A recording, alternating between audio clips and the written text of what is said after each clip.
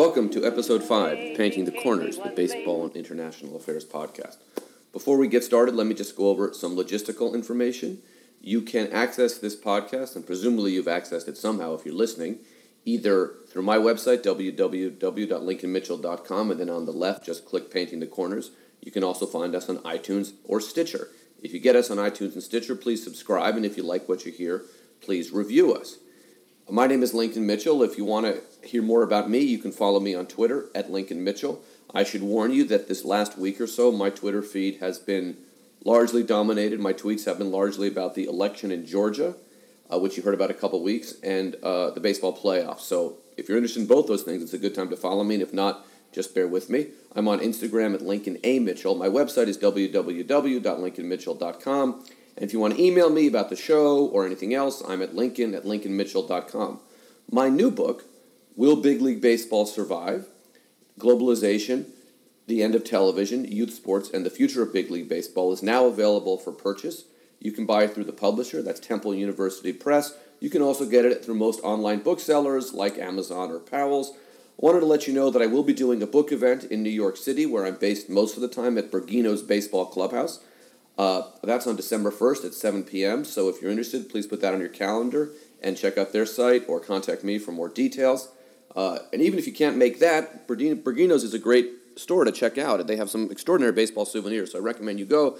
They also have a lot of good baseball book events, even other than mine. I'm also available for book events, interviews, discussions of my book, so if you're interested, please reach out to me. Also, my new analysis of the Georgian election. The Georgian election was October 8th. I have a new analysis of that. It's up on my site. On the left-hand column, look under Georgian analysis, and it's the most recent one. I'm going to take a moment and introduce our guest. Marty Appel is our baseball guest today, and Marty is considered the Yankees' leading historian, leading expert on the New York Yankees. He was the team's PR director, television producer, and is the author of 24 books, including Pinstripe Empire, which is, I think the subtitle is From Before the Babe to After the Boss. And even if you're not a Yankee fan and you want to learn about baseball, the scope of baseball history and baseball's signature franchise in many respects, it's a great book.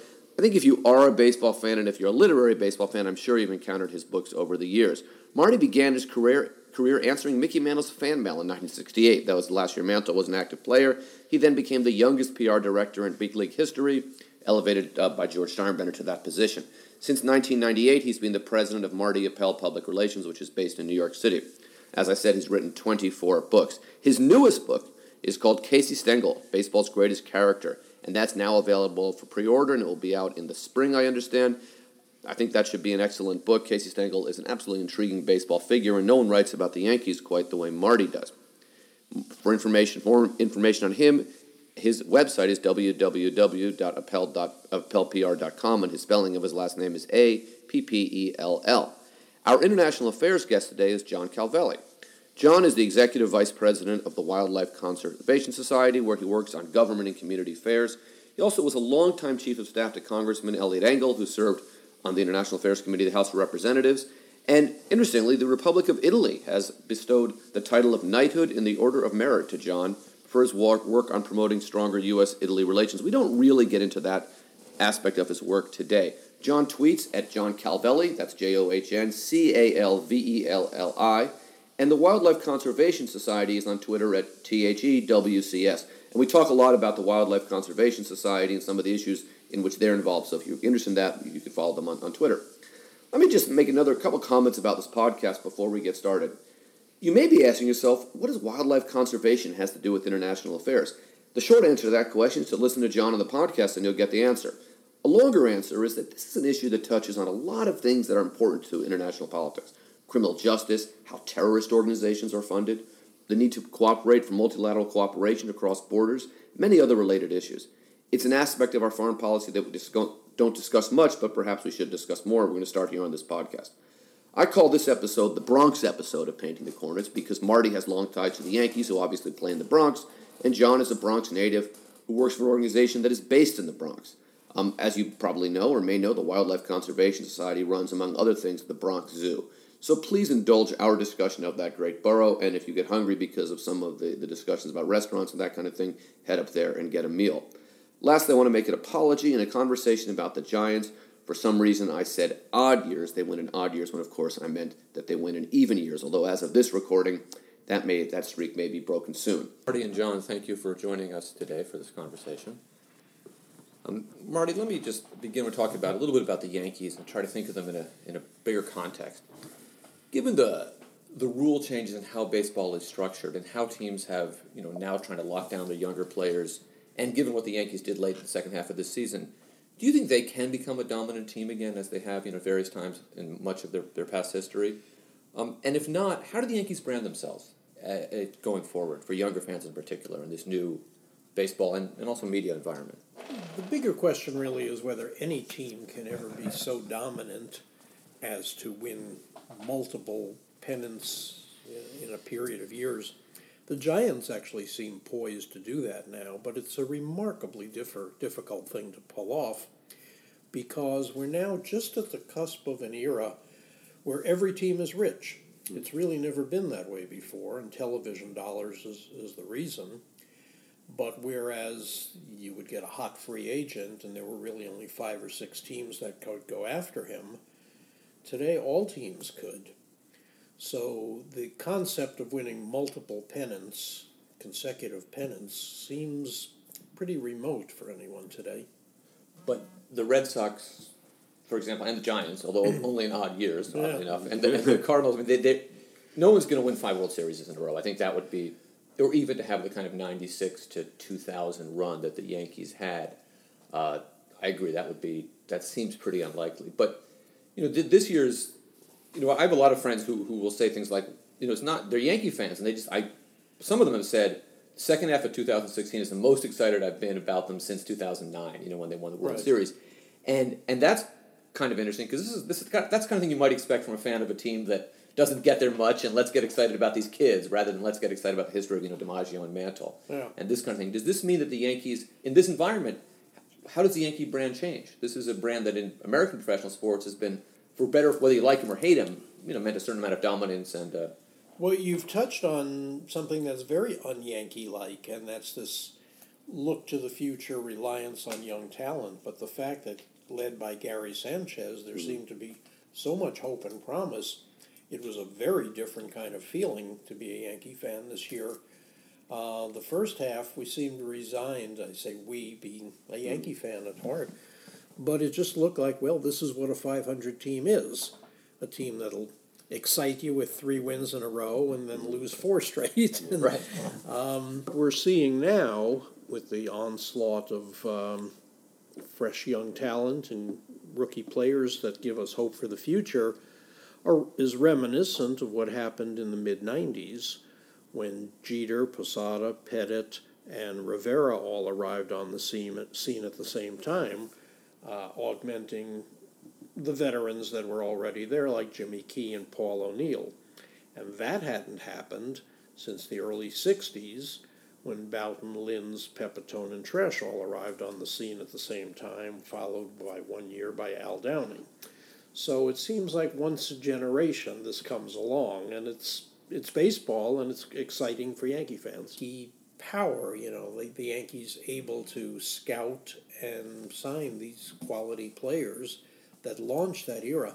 We say that nobody can win 5 in a row like the Yankees of 49 to 53 did, but they sure came close. Came very close, right? Yeah, had they not lost that series to Cleveland in 97, they might well have pulled off 5 straight World Championships there. One ball bouncing the wrong way off of Luis Gonzalez's bat was the difference. No, actually, it was the Alomar home run off Mariano. Right, that in 97. In and 97, then in 2000. interrupted what could have been 5 so it straight could have been pennants. 6 if you count 2001, right? Yeah. Right. And that was, and I kind of, what strikes me about the Giants is this even year thing is now, my mother called me from San Francisco to say they made the playoffs and it's an even year, as if we've forgotten 1984, 86, 88, all those years when it was even year and they finished pretty poorly. But part of that is that they're not trying to win every year, so that they do have this, they kind of reload, they use that. I don't think it was started out being deliberate, but certainly by late 2013 you could see they were gearing up for something in the future. So they've kind of played it a very different way. Look how lucky they got with Sandoval. Oh, Yes, and I was actually in New England, and someone approached me and asked if the Giants knew that he was such damaged goods, and they didn't, and it was a very and then to flip Duffy for Matt Moore. Yeah. We're recording this on the day before the Mets Giant wild card playing game, so by the time this goes up, we may be talking about how the Mets broke this streak, or we may be talking about how the Giants are continuing the streak, so we don't know yet. John, I want to bring you in a little bit and change the subjects rather rapidly, but you have a background in wildlife conservation, which people think of as important work, but not necessarily international affairs. And here we have you on this International Affairs podcast. And in my view, the work that you're doing is very involved with international affairs. Could you kind of talk us through why I might see it that way or why others should see it that way? Well, first of all, I think it's important to just kind of ground where I am. I work for an organization called the Wildlife Conservation Society, and for the New Yorkers that are listening, it's the Bronx Zoo. So we run the 4 zoos in the aquarium in New York. We have about 4.5 million visitors.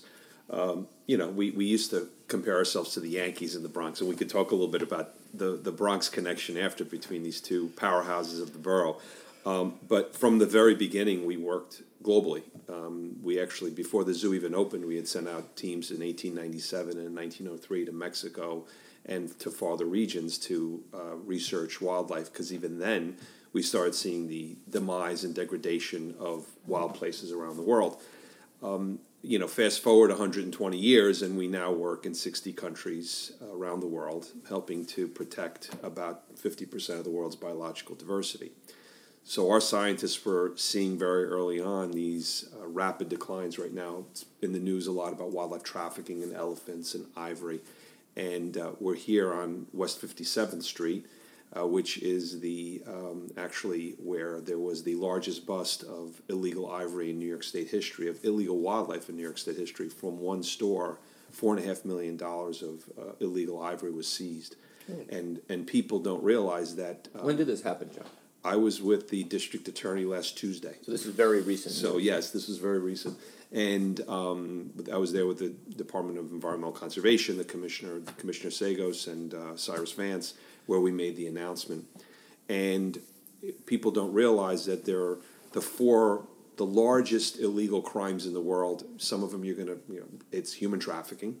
It's obviously guns and drugs, and then wildlife trafficking. And wildlife is somewhere around $20 billion of illegal activity every year. And when you look at ivory and rhino horn, you're literally talking about these pieces of one tusk can be worth up to $5,000, $10,000, $20,000, and that's uncarved. And then once it's carved, we had one piece there that was worth $850,000. So you're talking about huge sums of money, and New York City has been historically one of the hubs. And how do you? So there's the kind of enforcing, right, stopping people from smuggling, from selling, and all the points in between. And then there must be other, protecting habitats. There must, conflicts must have effects on wildlife.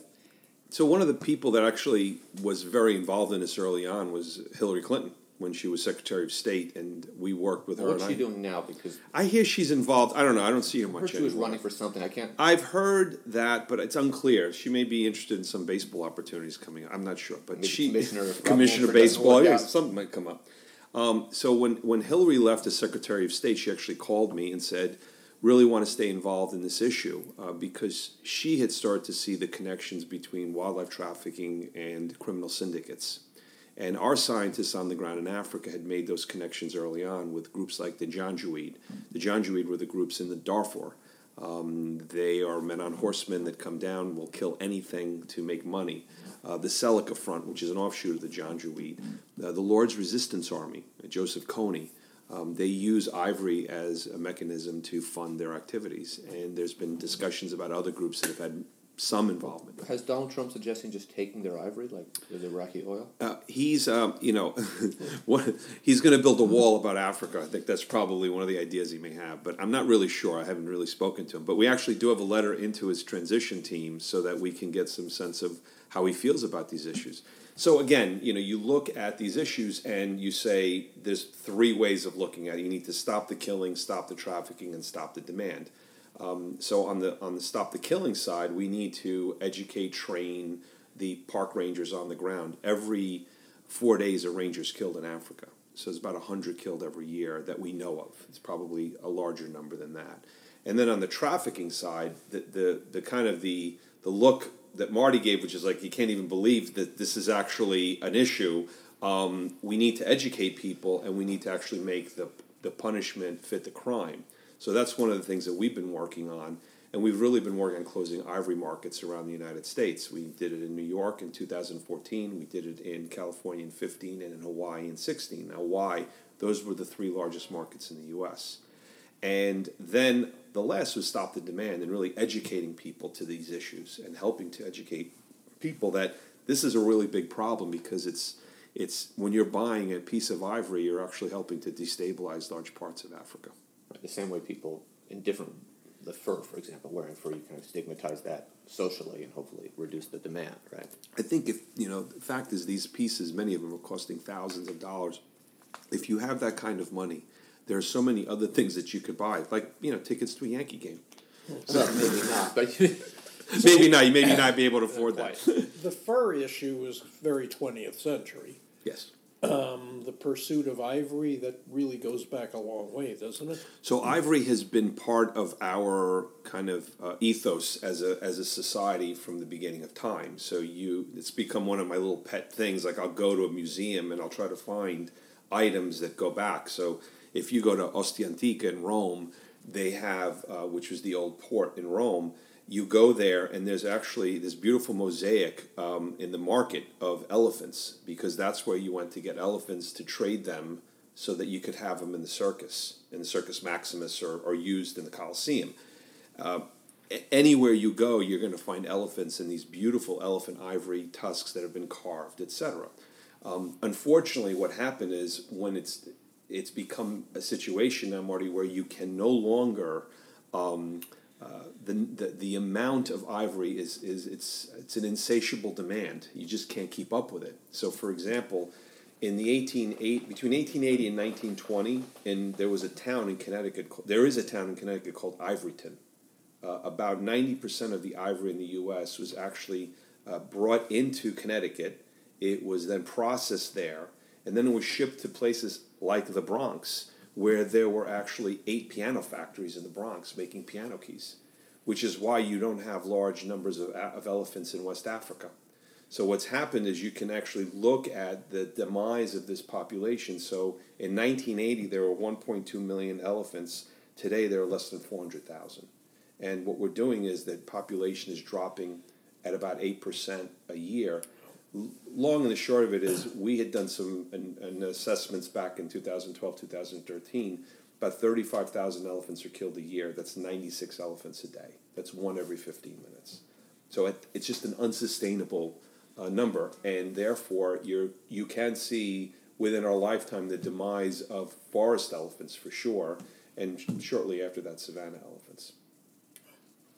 Well, that's a cheery topic, but but I want to maybe bring this to get a little bit. A big part of this is a communications effort, right? You want to kind of change people's perceptions of buying an ivory trinket of some kind, but also raise awareness of this. And it's not just elephants. I mean, there are a lot of large mammals that we could be talking about, a lot of other kinds Rhinos. of wildlife. Rhinos, for example. I mean, I read somewhere not that long ago that, the animals that people born 60 years from now, many, many large mammals, they will not exist in the wild. I mean, at this rate. And that is a really change of the human experience, right? We're no longer sharing the planet with giraffes or whatever kind of animals you could think of. So there's a communications angle. And I want to kind of, Marty, you have a strong background in communications, although in the kind of sports and baseball world, not the wildlife conservation world. But maybe we could talk a little about some of the challenges of communications in the sports world today, in the age, in the kind of, with the new technologies we have, where, I mean, for example, if you go back and read some of the tweets of Chipper Jones, right, the Hall of Fame, I assume, third baseman from the Atlanta Braves, it makes Donald Trump seem like a tolerant liberal guy. And, I'm wondering, now somebody, you always have people who might say the wrong thing, but somebody who might tweet the wrong thing, right, or get in the Twitter fight with the wrong person, or all of the other ways communication has changed. How do you think, what are the major challenges now facing teams, facing players, leagues? How has it changed in the years that you've been involved? Well, you've kind of hit on it by making each player with a Twitter account his own journalist. He can make the news as he sees fit. The establishment of the Players' Tribute that Derek Jeter had a role in establishing is a voice for the players to go directly out with their message. And do you think do players? Here's something I was curious about. Do players, or has there been any thought to? Do they get any media training? If I make it up to the in AAA, I make it to the big leagues, or maybe I'm just a high draft pick. Do someone talk through this with me?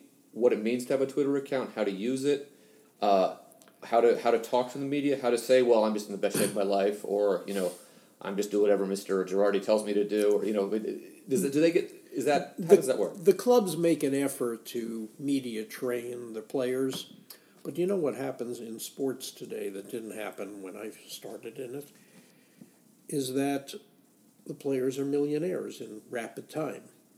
And when you become a millionaire, you sort of do what you want to do. You're the smartest guy in the room. Yeah, it's the money gives you power to feel invincible, so that if you want to tweet something, who's going to tell you not to do it? It's you're a millionaire. You've got a license to do whatever you want. So, Marty, let me ask you a question. Yeah, I'm sorry. No, I just want to say it's a sad development, but when I started in baseball, I made almost the same amount of money as the players did. We'd go out to dinner together. They were my age. We were friends. We're still friends today. And the people working in communications today, whether it's the writers or the club PR people, tell you that there is a wall between them and the athletes. They don't fly on the same flights. They don't ever consider saying, let's go out to dinner together. There's a really steep strong barrier there, and it has to do with the money. Wow, it's really interesting because to me, we see that as well in terms of just money having an outsized role in terms of what we can and cannot do. Sometimes you'll see an issue, but you can't tackle it because the money is going in a different direction, right? But I was just curious as you're talking, relevance, right? And I love baseball, so don't misunderstand the question, right? We face the issue of relevance in people's lives, and how do you stay relevant? You don't have that issue as much because people just love baseball, right? But one of the concerns I have is in terms of people's time. Have you seen that there's less interest in baseball, or because of the incredible segmentation in the marketplace, that people are less engaged than they were before? That was like a smaller number of people that are very engaged as opposed to kind of the mass engagement that there was, say, in the 50s or 60s. I think it's more localized now, and even though we're exposed to more, but there's just so much out there. Yeah. It's 30 teams and 1,000 players. It's just very hard to keep track of it all. blogs, right? Right. And it's very hard to keep track of it all, so that you deal with what you can manage, which is more or less the local team. Mm-hmm. There were, I think, almost 60 Yankee players this year alone. That's hard enough to get your arms around.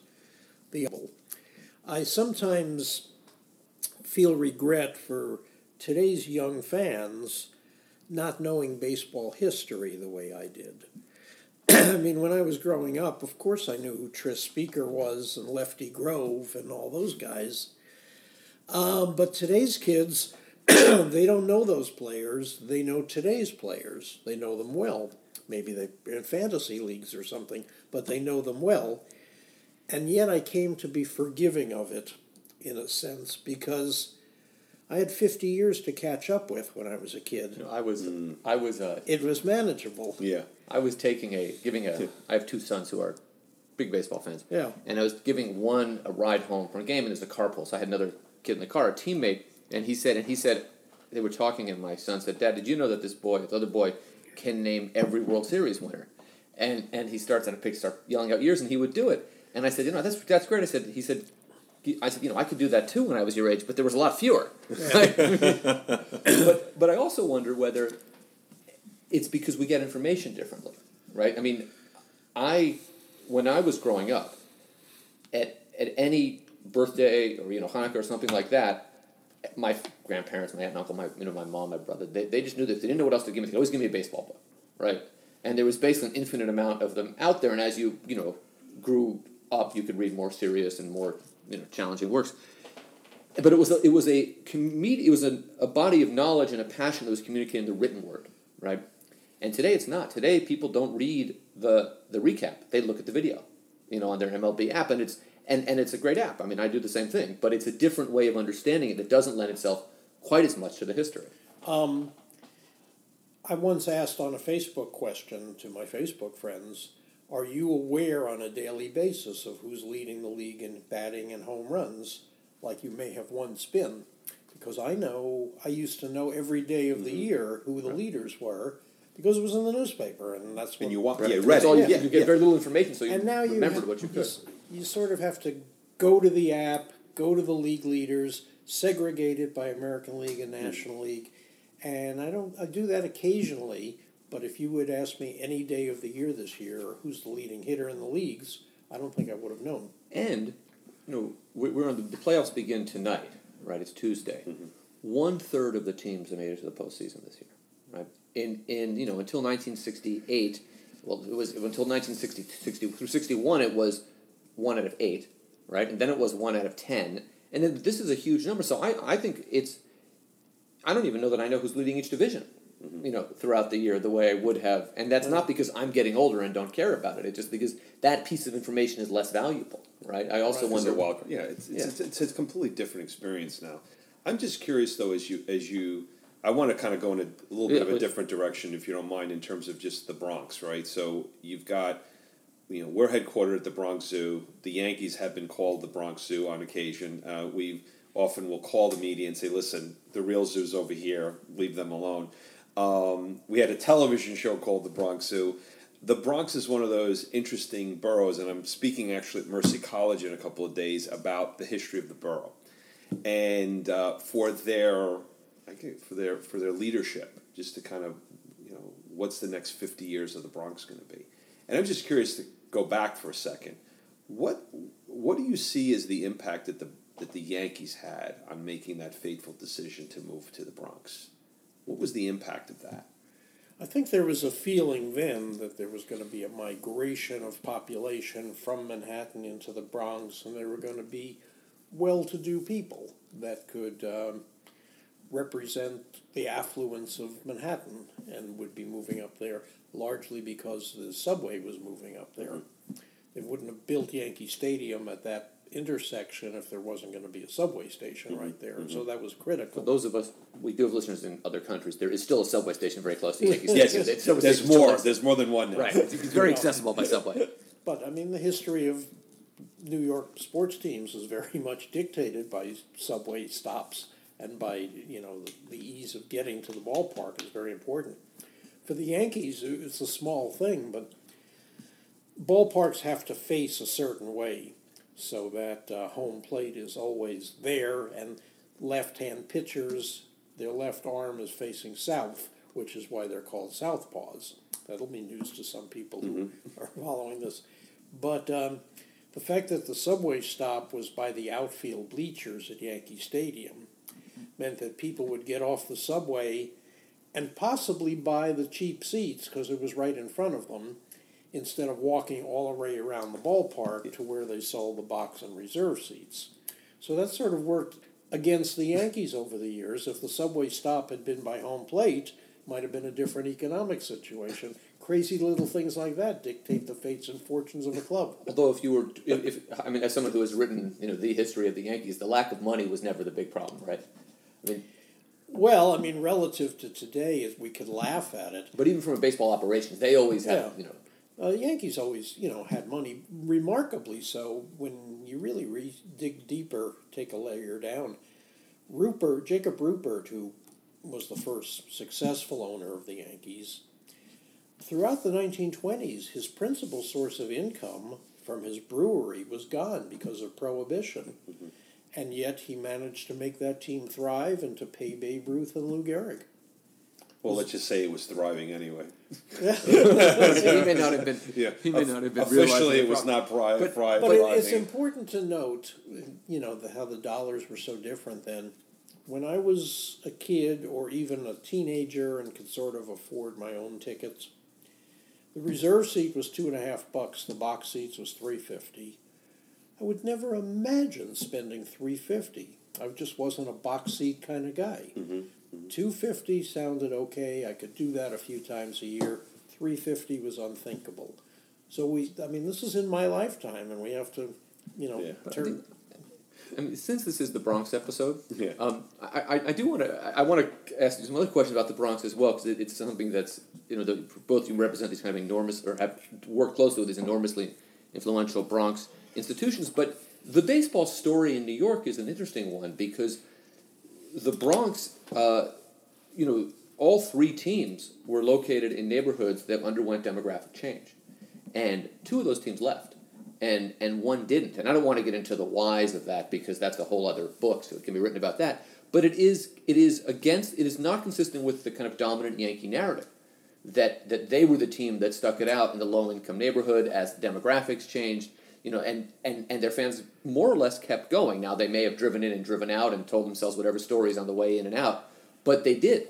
And the Yankees did stay in the Bronx, and that's also significant. What I find interesting about what Marty said is kind of a bit of the disconnect of what the Yankees may have thought in 1920 and what the reality ended up being.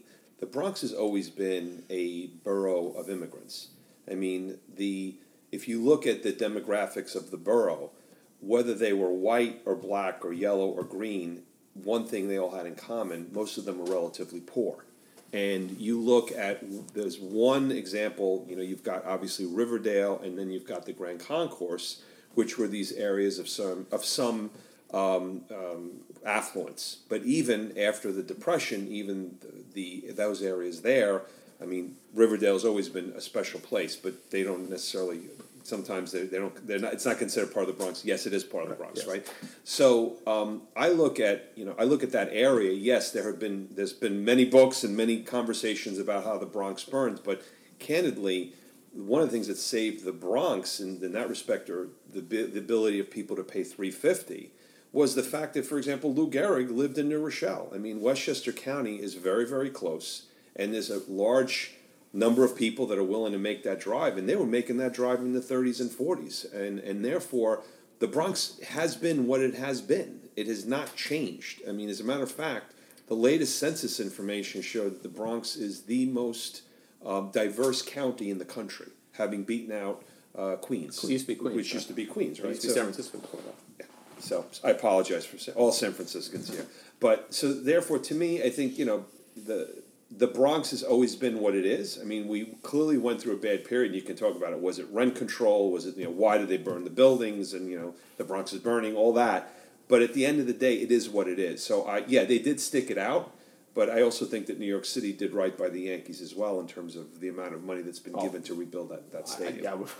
I would certainly agree with that. Yeah.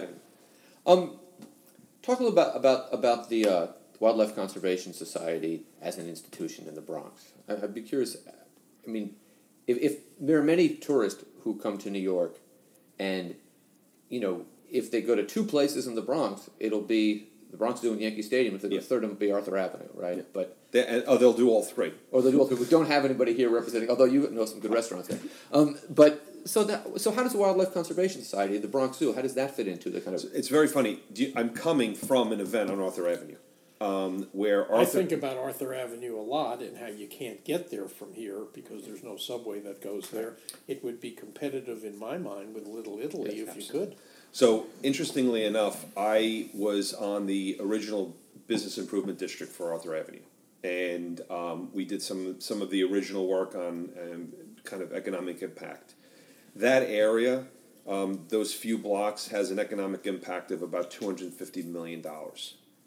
It was just nominated and won from the American Planning Association, one of the 5 great streets of America. Could we this year? John, could you briefly, because we have many listeners in not in New York City, which may change after this podcast, but Yeah. do you, after this episode, do you want to maybe tell people what Arthur Avenue is? So, I think They don't one know. of the great things about the Bronx is that it's really not one place. It's actually 61 distinct communities. I mean, that is the number that's been used about the Bronx as a borough. And one of those 61 communities in the Bronx is actually Arthur Avenue. So Arthur Avenue is the Little Italy, quote unquote, of New York City. So when ethnic communities came in, they would move to specific areas within the city of New York. And one of the areas where Italians moved was Arthur Avenue. Why?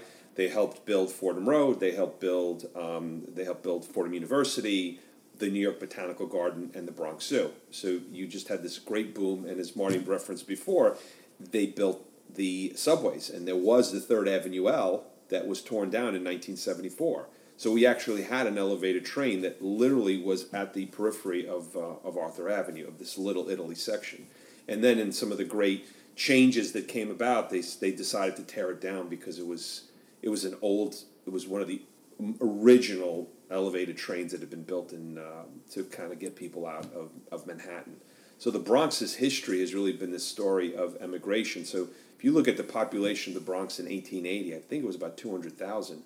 By 1920, it was 1.2 million. So you had this just incredible expanse in a short amount of time. To think that kind of change in one place. And in the middle of that, 2 major institutions are formed, right? There's many others, but the 2 that we're here representing, in a sense. The Bronx Zoo opened in 1895. And within a short amount of time, we became one of the major destinations within the city of New York. The Bronx Zoo still gets about 2 million visitors a year. And then with all the other parks, it's about 4.5 million. And, don't want to speak for the Yankee numbers, but they're pretty good. And Dion and the Belmonts, we can't forget. There should be a statue for them on Arthur Avenue. They have a street. Dion has his own street. He just came back to the neighborhood. So you've got these iconic places in the borough. And they're all connected. Interestingly enough, right now, if you came up to the Bronx, you'd find these tour buses where people will come up. They'll go to the zoo in the morning. They'll have lunch on Arthur Avenue, and then they'll go see a Yankee game. I mean, that's kind of the perfect They don't go to day. the Botanic Gardens? Or they'll do the opposite. They'll go to They'll go to the Botanical Gardens. They'll come to Arthur Avenue, go to the Yankee game. So these are the byways and highways of the Bronx. That's kind of the Southern Boulevard. It's interesting to hear this because there is the other perspective. I was at a baseball recruiting event for college baseball players, and many baseball coaches were there, and one of them was the coach from Fordham. And it's about over the course of the 2 days that I was there, various coaches would make presentations just so parents could learn about different programs and different colleges. And the guy from Fordham, he started by saying, "Does anyone know who Vince Scully?" I think this was in California or something. Vince Scully is, and that he went to Fordham, right? I did. And then I went up to him after. I said, "How come you didn't ask about Frankie Frisch?" But he spent the entire. Fordham's a good school with a good baseball program, and he spent the entire time trying to make these parents less scared to send their kids to the Bronx. Like when he said Fordham in the Bronx, like that old memory of the Bronx was still in people's kind of minds. But I blame Paul Newman for that. But I wanted to There was a movie called Fort Apache, The Yes, Bronx, yes. which was one of the classic scary movies of the Bronx. I wanted to just ask one last kind of international affairs question because I want to get for those of our listeners who may be less interested in the history of the Bronx. Although I am. Your work, the Wildlife Conservation Society is an enormous non-governmental organization, but it must intersect with foreign governments, with our own American governments, with ordinary citizens in foreign countries. How does all that work? How do you try to make that work effectively to get what you need done? Build those coalitions, etc. So it's the long and the short of it is you touched on it. I mean, we are a nonprofit organization. We're an international NGO, non-governmental organization. We are committed to working in partnership with other NGOs at the local level and also with governments. So, for example, literally Saturday, we had the environmental minister of Nigeria at the Bronx Zoo. She went on a tour of the zoo to see some of our exhibits, but really to meet with some of our officials there to talk about a proposed road that's going to be built in Nigeria from Lagos to Abuja and the impact it's going to have. And how do we minimize that impact? Because it was going to be going through a potentially UNESCO designated World Heritage Site. So the zoo becomes one of these places where we can bring people, educate them, see. Like I had a delegation from Benin many years ago that came in that we were doing some initial work in West Africa. The president and the foreign minister of Congo came to the Bronx to make an announcement about a new national park that they were creating there. So in a sense, the zoo is a mechanism for us to tell our story to the world, educate people, because as much as I'm a fan, and we all have a smartphone these days, and there's so much that you can learn, being really close to some of these wild animals and being able to have that experience, it changes your perception of what it is, but it's an educational experience. We use that as one mechanism to tell our story, but then our scientists, even in the parks, so for example, our chief veterinarian is very active in reintroduction of endangered species and extinct species. So, for example, there's the Kahansi spray toad of Tanzania was extinct except at the Bronx Zoo. We literally had him in the reptile house, and we were keeping a population alive until we could recreate their habitat back in the wild. So that story, for example, buffalo. There were 30 to 60 million buffalo in the United States. We had hunted them down to 21 in Yellowstone National Park. There were about another 800 in what are called gentleman herds. We literally, Teddy Roosevelt and William Hornaday, who was our first director, I think everybody knows Teddy Roosevelt, they created something called the American Bison Society. They brought these animals to the Bronx Zoo, they bred them at the Bronx Zoo, and then released them back into the wild in Oklahoma. And American Express and Wells Fargo literally picked up these animals at the Fordham Station, brought them down to Grand Central, put them on Amex and Wells Fargo trains, and shipped them out to Oklahoma. I mean, this is the Bronx, right? This is the story of this organization. And, fast forward now, we have 3,000 people working in 60 countries trying to save this biological diversity. And I think at times people are like, why should we care? Well, if you care about a large percentage of your drugs that are coming from tropical forests around the world, well, then you should care about these tropical forests and the animals. By drugs, you mean medicines. We're talking about international. Yeah, we talk about most of your cancer medications are coming from discoveries that are made in tropical forests. Those forests exist because of the wildlife that's there and the role that they play as environmental engineers. You don't think of it that way, but gorillas in their area are environmental engineers. They maintain that habitat, that ecosystem. Elephants do the same thing. There's many of these species. So by saving that elephant, you're actually helping to save that tropical forest, that forest. By saving gorillas, you're doing the same thing and maintaining that harmony within that nature. And our friends across the street at the New York Botanical Garden would tell you that many of these forests are really, they're the treasure troves. And climate change, which is not something we'll talk about yet today, that must be an enormous threat as well that makes you have to recalculate and rethink a lot of these. So what's happened is, like, even some of the protected areas that you have around the world may be irrelevant because the species that you're trying to save won't be there anymore. So what you're finding is that animals are creating what are called refugia. They'll go farther north. So you go to the Andes and you'll find on that gradient that animals are moving farther up, depending on what their needs are. So you have to be a little bit more flexible because of climate change. And if we're not, we could see the extinction. Literally, they call this the Anthropocene extinction crisis. This is going to be as large, if not larger, than the one when the dinosaurs left. So I don't want to be negative, but I got to tell you, this is some of the stuff that's going on at the Bronx Zoo. These are some of the issues that we're dealing with at the Wildlife Conservation Society. It is not the most upbeat discussion that you're, but it's important, and it's interesting because these are, people often think of climate change as something to do with something abstract, or that animals, it's nice, it doesn't matter if they're in the zoo, we can look at them there. It's actually much more complicated than that, yeah. And it requires a coordination between governments and non-governmental organizations within governments that you've described. It's very difficult. Lincoln, I have to say, and we've known each other for years. I'm a relatively optimistic person, and I think that you've caught me probably on a day where there's a lot of stuff going on, but I will say that the future's in our hands. We can make decisions, and I told a story about buffalo. I didn't tell you the end of that story. The end of that story is we went from 21 in the wild and about 1,000 to now there's over 300,000, and we're really thinking about how do we look at having 1 million bison back.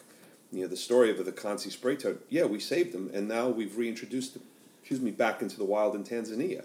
So there's examples of success throughout this process, and the global community has actually realized. There was a big meeting in Paris recently where the global community said we need to save these forests because these forests are maintain the biodiversity, but they're also these incredibly important areas that are sucking in so much carbon, right? The carbon sequestration. So if we can hold on to these forests, we can actually have significant value, not only for the wildlife there, but for humanity. And I think that's exciting for me because people are starting to see the relevance of these issues, and they're starting to say, wait a minute, I can make some changes. Like, for example, you look at the whole LEED certification movement in terms of construction. The ivory movement, what we've done, we've created a group called 96 Elephants. We have 200 organizations in 45 states. We've passed legislation to ban the sale of ivory. We've made a real dent. You're starting to see the changes in Africa, and the African countries themselves are taking this on and saying, you know what, we want to hold on to our own natural heritage. So I believe in the power of humanity. I think at the end of the day, there's going to be there has already started a change, and it's going to continue. And we can get this right if we do the right way. And buy an electric car. I don't know. I rode my bike here, so We did the bald eagle right. Absolutely. You wanted to raise that. Yeah, I did want to raise that. That's America's bird, Yeah. And I remember when it was facing extinction, and now it's not. What did we learn from that effort? Yeah, first of all, DDT plays a very big role, and we have to look at some of the stuff that we're putting into our own bodies, right? But that we bred those animals, and it's funny you say American symbols. This year, I worked on a piece of legislation to make the bison, the buffalo, the national mammal. So now we have two symbols for our country, the buffalo and the eagle. And it was one of those kind of crowning moments for me because I've been working on this for a long, long time, and to get the U.S. Congress, Democrats and Republicans alike. And I will tell you, the most incredible moment for me was when I met with Congressman Bill Clay from St. Louis, right? And I went in, he's on the Committee of Jurisdiction. I said, we're working on this bill, we want to do this, and it's very important to the Native American community because the bison is a symbol of culture, and it's also a symbol of hope. How the communities came together, government, local communities came together and saved the buffalo and saved this animal from extinction. It's just a great American story. And I was hoping he would co-sponsor the legislation. He says, I want to carry this bill. I said, you want to carry? He wants to sponsor the bill. He wants to be the author of the legislation in the House. I said, Congressman, I have to ask, why? He said, because my grandfather was a buffalo soldier. And to me, the buffalo means much more than just a species for Native Americans. It's a symbol of my own heritage. And I was like, holy. That really hit me, that these symbols are important. And I think kind of tying a lot of this together, to me, baseball is a symbol of America as well. These are the good things that we have, and these are the things that we should be holding out. And I look at wildlife and say, through the work we did with eagles, so the eagle as a symbol, the buffalo as a symbol, these are great stories that we need to be telling to our kids into the future. Well, thank you. I think that's a good note. I think you got to the questions we wanted to ask each other. I think that's a good note on which to wrap up. Thank you, both of you, for your time. I really appreciate it. I hope you enjoyed this conversation as much as I did. Thank you. Thank you. I hope you enjoyed this chat we had with me, Marty, and John. For more from Marty, check out appelpr.com. John tweets at John Cavelli, and I can be reached. Email is lincoln@lincolnmitchell.com, and on Twitter at Lincoln Mitchell.